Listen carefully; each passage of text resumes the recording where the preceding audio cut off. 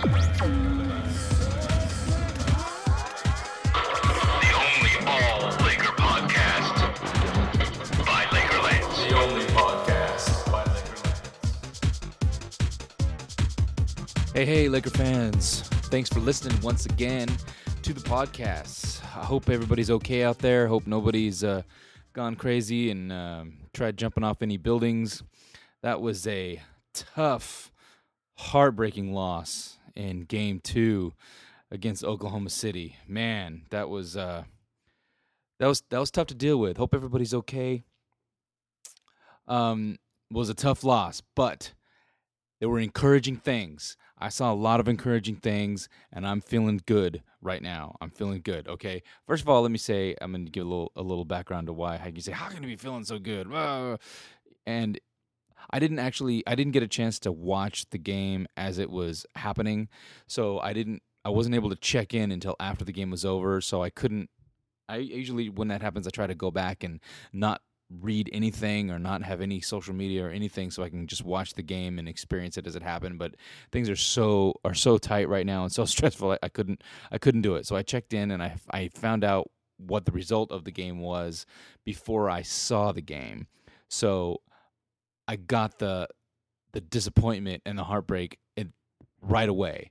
And then I went back and actually watched the game. So I think that actually really made a difference in how I saw the game, how I saw what was happening, because I can see how watching the game in real time, or at least watching the game without knowing what the result was, you would get so much more invested because there's the hope that you're going to win. But watching the game knowing that we didn't win, and then thinking, well, let's see if we can take anything good out of the game.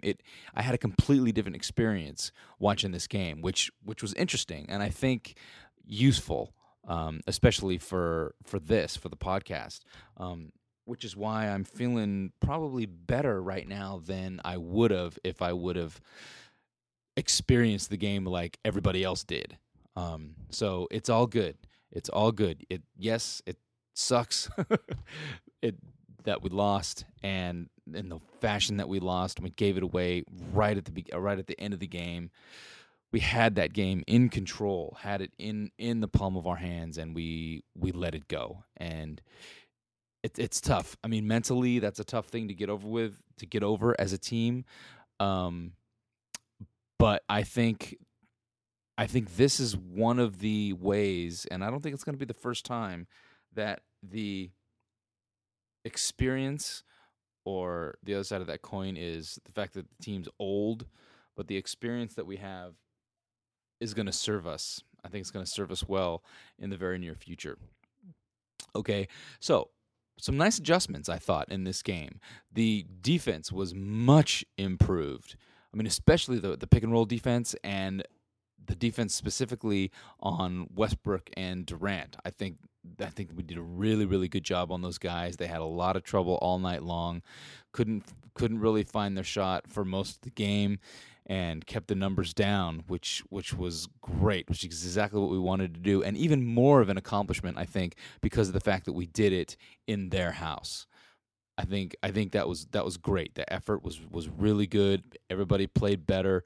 I thought both bigs they did really well. I thought Powell really showed up. Andrew did pretty well. He had a nice game. He's still too complacent and for my taste, but that's I'll maybe get into that later. The whole Bynum mindset. But I thought they did a good job. We controlled the boards. I mean, usually we used to say if we can control the boards, we'll win the game. That hasn't always been the case, especially lately with Oklahoma City. But it definitely helps, and we continue to do that, which was great. One thing I really liked watching the game was I was watching Perkins and Ibaka taking jump shots, which I love because most of the time they bricked them. Getting those guys out of the paint and forcing them to be jump shooters is the key to success as far as controlling the paint. Even though Ibaka was a beast block shots in this game. My gosh, I'm gonna start calling him a blocka because he's the blocking master of disaster. He's trying to emulate Andrew from Game 1 against Denver. Man, that seems like so long ago, doesn't it? That Game 1 and 2 of the Denver series, and we were so high and thinking that, man, the sky's the limit. We're going all the way. We're going to run through this thing. The team's playing great. Just that seems like 5 years ago, doesn't it? Man. Let's see what else. Oh, this was cool. I thought was cool that we had a Troy Murphy sighting and a Josh McRoberts sighting, even though it was a little bit of I wouldn't call it garbage time, but it was at the very end of the second quarter, I believe. And the guys came in and got to play a little bit. I still wish they would utilize them more, especially. Well, I was going to say especially Troy Murphy, because he's really the whole reason we brought him here. What he's here for is to be a shooter, to be a sharpshooter. I mean, the guy, and when he's a streaky shooter. When he gets hot, he's really good. But when he's not hot, he's not. But shooters need to shoot, and he's exactly the kind of guy that could we get him out there, and when we're on the offensive end, just perch him, just sit out on the 3-point line, and then when everybody comes in and doubles Andrew or collapses into the paint, you just shoot it out to him, let him just stand there, take rhythm, and take a shot, man. I think it would really be effective for us, because we cannot, for the life of us, make a three. I mean, we can. And Steve Blake, again, I know he's getting a lot of crap for missing the shot at the end of the game, but he had a pretty good game. He made some real solid threes for us. I mean, he had a great job. We got to remember that he had a really great game in Game 7 against Denver, and if it wasn't for Steve Blake, we might not even be talking right now about anything remotely regarding playing Oklahoma City if it wasn't for Steve Blake. So we need to chill a little bit on the Steve Blake, vitriol per se. Even though I think there's no way he should be guarding Derek Fisher, because Derek Fisher just loves putting him in his place. But that's another thing. And also Josh McRoberts. I think I've always said he's a bruiser. I love the way he plays. He comes out with attitude, which is what we need. We've been screaming like for weeks now, game after game. The team needs more passion. They need more energy, and a guy like Josh McRoberts always brings that. Always. Every single time he is on the floor, he brings energy and passion, and he doesn't care who he's bruising with. He doesn't back down to anybody. I love that. But he's not in the rotation, so there you go. Now, I think we really found a winning formula for this game. They were saying after Game 1, we're going to make our adjustments. We're going to come out with a different plan. We're going to make our adjustments, and it's going to improve. And that's exactly what we did, and it worked. We controlled the game for 46 minutes. Too bad the game is 48 minutes. But it was working. It was really, really working. If it wasn't for some stupid mental lapses towards the end of the game, we would be coming back to LA 1-1. But, forget about that, because we're not coming back 1-1. We're coming back down 0-2, and that's just the way it is. It's what we got to do.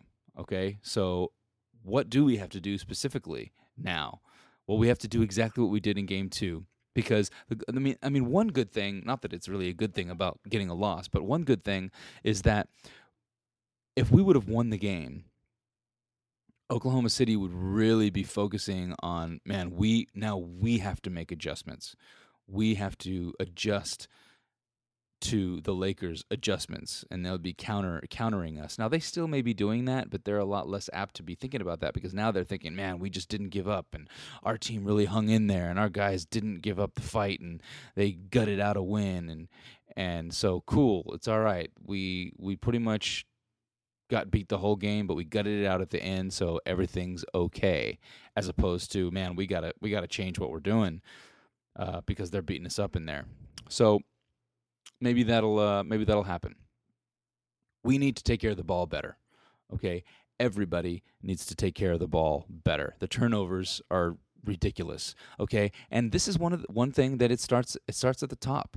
It starts with Kobe. Kobe needs to take care of the ball much better. He's getting real too careless. That's my degree talking right there. He's getting much too careless with the ball, and it's trickling down. Obviously, the whole team is getting careless with the ball. It's got to start with Kobe. Kobe has to set the example of how to take care of the ball and cut his own turnovers, and then everybody else needs to follow suit, okay? Because it's getting ridiculous, and it's costing us every single game. The last 2 games, the turnovers have killed us, and it killed us again.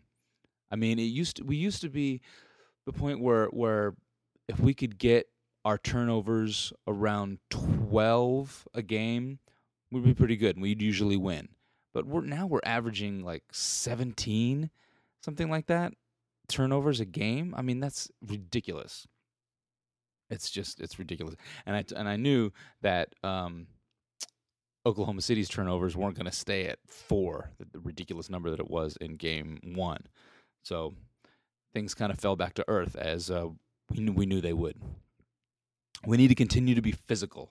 Okay, especially we really did a good job, I think, of ramping that up and really coming to play with the physicality. And I know Mike Brown kept getting quoted on the sideline as saying, the most physical team wins the game.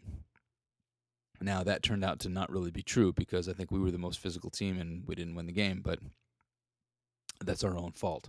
It's still true. We need to be more physical than them, and especially when we come home. We got to really ramp it up because the physical team is the team that gets the calls. See, the misnomer and I think the misconception is around the league is that the home team always gets the calls. You know, the refs kind of go with the home team, and that's completely wrong, I believe. It's the team that works the hardest is the team that gets the calls. You get the benefit of the doubt if you were trying. And that's just human nature, okay? But what usually happens is the home team is the team that's working the hardest because you're in front of your home fans. You work harder. That's why you get the calls at home. It's not that the refs are thinking, okay, well, it's the home team. Let's kind of go with the home team on this one with the calls. No, the refs could care less who the home team is. They're trying to get it right. But the team that's working harder and putting out more energy and effort is going to get the benefit of the doubt. It's just human nature, and that's the way it is. So that's what we got to do. And we need to make sure we keep on playing to our strengths, okay? We need to not try to out-thunder the Thunder, okay? We're not going to outrun them. It's just not going to happen. You know, we're not going to get younger all of a sudden and just beat them up and down the floor. It's not going to happen. We need to slow the game down, which we did for 46 minutes. We need to slow the game down and take control of the pace of the game. And the only way we can do that is if we control the boards. Okay? If we control the boards, we can limit the fast breaks and we can really control the pace of the game. That's what we need to do. That's what we really started doing. It wasn't consistent through the whole game, but we really did a much better job in game 2. And I think we can do an even better job when we come home in game 3. Now, here's another thing. It sounds simple, it sounds obvious, but it's something that still needs to happen. Shooters need to make your shots. Okay, it just looks, there's such a difference if you watch the jump shooting in the two teams. You know, most of the time when the Thunder, they get an open look, they go in. But when we get open looks, it's like the only time we can actually feel confident about a shot going in is when it's in the paint and when it's dunked. You know, but the shooters have to make shots. And I don't think it's that we're a bad shooting team, even though we look like it and our 3 percentage is like the worst in the league. It's a confidence thing, you know, because these guys are NBA players. I mean, these are NBA players. These are the best players in the world, okay? They can make a jump shot. Okay, the reason if they start missing jump shots is because it's mental. It's all mental. They get in their head, they start doubting. Maybe they're watching too much Sports Center, they're watching too much sports, listening to too much talk radio and sports talk radio, and people saying, "Oh, Steve Blake sucks and he can't shoot, and Matt Barnes can't shoot." Those guys need to forget that, get it out of their head, get into the gym, and shoot. Okay? It's all mental. It's confidence. They don't have the confidence. Okay? And the reason they don't have the confidence is because they're not making the shots in the game. And they're not making the shots in the game because they don't have the confidence. It's catch-22. That's why you need to get in the gym and just shoot. And you shoot until you make them, and you make them, and then you make them again. That repetitive nature, the repetitive action of making the shot, of seeing the ball go in the basket over and over and over again is what's going to get you the confidence to do it when it counts in the game. Because the pressure of the game, the pressure especially at the end of the game, right, Steve Blake, it's real. It's real and it's palpable. And the only reason that guys like Kevin Durant, guys like Kobe, they don't have that doubt in their head is because they've done it so many times, over and over and over again. So they can be in that moment and take that shot without any tinge of self-doubt. I don't think Steve Blake is there yet. I don't think Matt Barnes is there yet. And it's just because they haven't done it. You know, maybe you haven't been in the league long enough. Maybe you don't have that innate self-confidence that Kobe has. Well, you need to get it. And the way that you get it is to do the work. You got to get in there. I want to hear that Matt Barnes and Steve Blake and Metta World Peace were stayed after practice shooting outside threes for an hour. You know, that's what I want to hear about, because that means that they're taking it seriously. They know that they need to get better, because if we don't even have to be great. We don't have to be a great shooting team or a great three-point shooting team. If we could just be a decent three-point shooting team, we wouldn't lose. We wouldn't lose. If you can combine the power in the paint and Kobe Bryant with just a decent outside shot, forget it. Because, I mean, the Thunder, at best, they're a jump shooting team. At best. You know, the only reason they were getting points in the paint in game one is because they would stop, set up a shot, our bigs would come out to help, and they would just shoot it right inside. They would just move the ball so quickly inside, and then they'd get a layup or a dunk. You know, it's the defensive adjustments that we made in game two that didn't allow them to do that. So now they had to just take the shots from the outside, and that little bit of pressure, they stopped going in. See? And jump shooting is a streaky thing. And if you can disrupt that rhythm and disrupt that confidence, then things start going downhill real quick. And that's what we need to take advantage of. That's what we need to really, really do. Don't try to be the Thunder, be the Lakers. Do what you do well, and don't try to do what you don't do well. Okay? Control the boards, slow the game down, pound it inside. And then if things get weird, let the Mamba out. That's what we got to do. You know? We need to find a way to turn their strengths, the Thunder's strengths, into weaknesses. Okay? What's their strength? They're young. Right? They're a young team. They're energetic. They like to bully and intimidate their opponents. Okay? I talked before a few podcasts back about how the Thunder have this thing where they do this intimidation thing with other teams. Usually after the play, you know, like they do. Well, first of all, they do a whole lot of pushing and shoving underneath, inside, grabbing jerseys, pushing, and all that kind of stuff. And then, like after the play, they'll like go and stand in your space. So when you're getting up, you have to like walk around them or like walk through them or whatever. They haven't really been doing that much to the Lakers, which is interesting to me. It's very interesting because I would watch them do it to every other team through the regular season, through the first round of the playoffs. They did it, but I'm not seeing it anymore, which makes me ponder, makes me wonder that maybe they have a little bit of a different mindset about the Lakers. I'm not saying that they respect us, because I don't think that's it, but I think it's just different. They're not trying to do their normal thing. But what needs to happen is the bully needs to get bullied, okay? Because what's the best thing to do if a bully is picking on a little kid and is picking on him? The one thing, sooner or later, that kid needs to just come up and punch him in the face, and then all of a sudden the bully stops bullying him anymore, And that's just what the Lakers need to do. They need to come in, let them into our house, and punch them in the face. No, Ron Artest, I don't mean really punch them in the face. Okay? I'll get crazy. But that's what needs to happen. We need to really, really come in and out physical them. Interesting. Physical is not really a verb, but I just use it that way, so there it is. We need to out bully the bullies. Is what we need to do. Because what's going to happen? All right, let's think about this. If you take a kid and you keep telling him over and over and over again, you're the best. You are the best. You deserve this. This is yours. Nobody else is as good as you. You're the man. You are the best, best, best. He's going to believe you.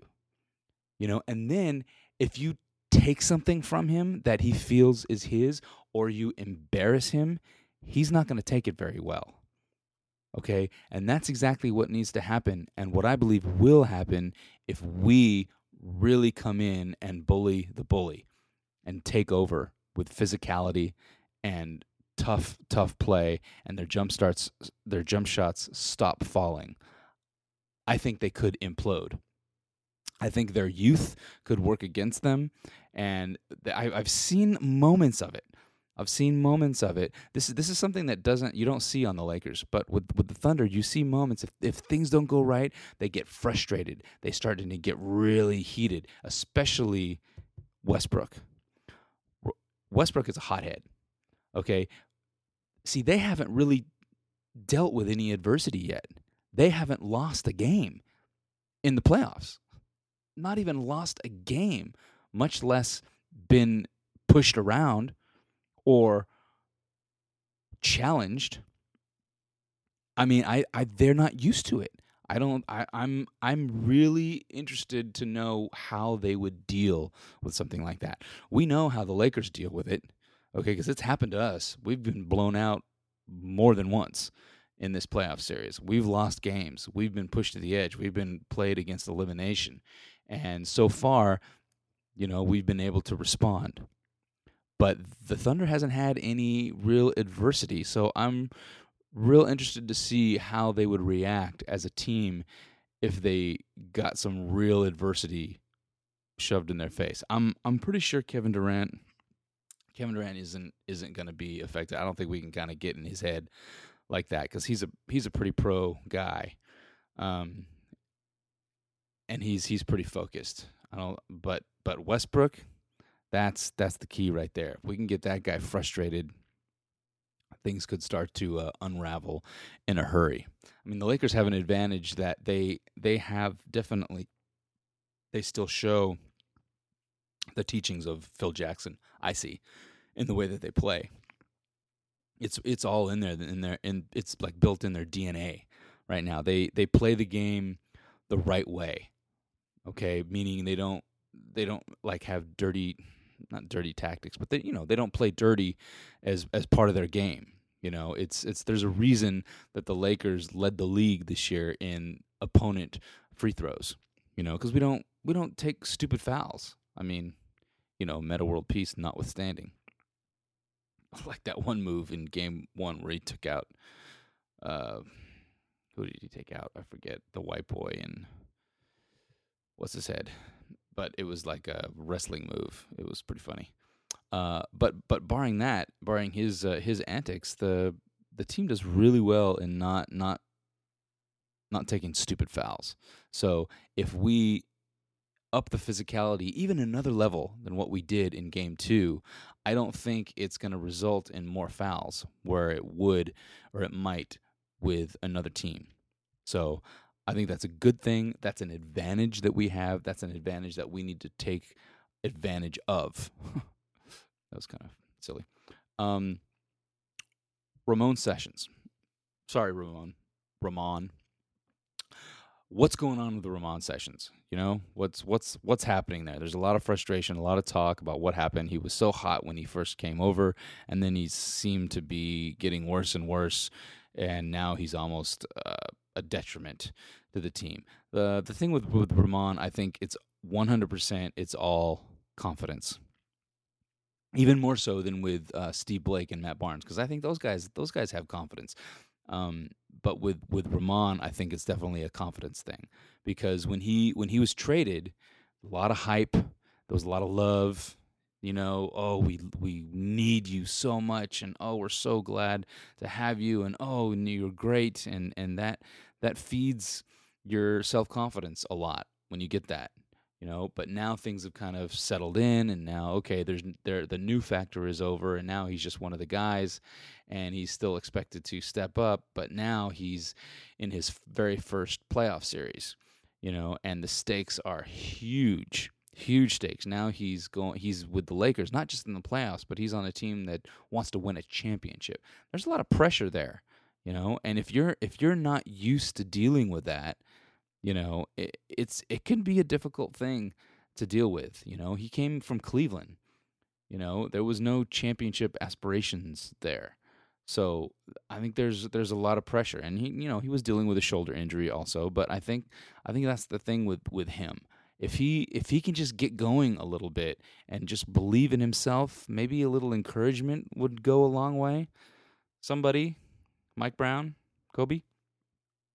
I think that's the only thing with him, because I think he's a good player. I think he's a good player, and he has a lot of good things that would help us. His speed, obviously, is a good thing. He should be guarding Derek whenever Derek Fisher comes in the game. We need to just plop Ramon on him and let him shut Derek Fisher down. I mean, not that Derek is like a huge part of the offense, but I'm just waiting for that moment when we're going to be in a really close game, and Derek's going to step up to an open look and just drain it. It's heartbreak, like waiting to happen. The only way it's not going to happen, you stick Ramon on Derek, and then I think you can shut him down completely. I mean, I know it doesn't fit exactly right because Ramon is starting. Obviously, Derek's coming off the bench, but you know the way the rotations are going in and out, the way that Mike Brown is using them, I think there's a way to get that done. So, just my 2 cents about Ramon Sessions. Now, let's talk about the end of the game real quick. You know, what happened? Who do we blame? You know, it's no one person. It's not Steve Blake's fault. I mean, he was completely open. Ron Artest knew we didn't have a timeout. He couldn't call timeout to get the ball in. He had to get the ball in right then. Kobe was not open. Kobe was having trouble fighting through people and getting position. Westbrook checked out mentally just for a second and kind of cheated inside. Steve Blake came back to the free. He was wide open. So I think it was a good pass. I think it was a good shot. It was the best shot that we had. He just missed it, you know? It is what it is. There's plenty of games where Kobe has taken the last shot of the game and it would have won, and he missed the shot and we lost the game. So it happens. I got no problem with Steve Blake shooting that shot. He's made it 100 times, and he'll probably make it in 100 times, but pressure's a big thing. Sometimes you just miss the shot. So the problem that I have is everything that happened before that, especially the turnovers. The 2 turnovers, I think, involving Kobe Bean Bryant. He needs to, like I said earlier in this podcast, he needs to set the example with his mental fortitude, which he was not showing mental fortitude in the last 2 minutes of the game. Okay, two turnovers. I mean, the turnover when he just basically passed it to Kevin Durant on the inbound pass, that was ridiculous. It was careless. It was completely careless. With defensive breakdowns because of that, you know, and all of a sudden, you know, they're up. And then we can't get the ball in, and then Kobe's going to dribble around for 10 seconds and until they give their foul that they have to get. It was just bad all the way. So I think there's nobody on the team really that we can put more blame other than Kobe, even though it wasn't all Kobe, but enough of it was Kobe, and he's the leader of the team. That's where the blame should go, I think. So he needs to step up, and I think he knows that.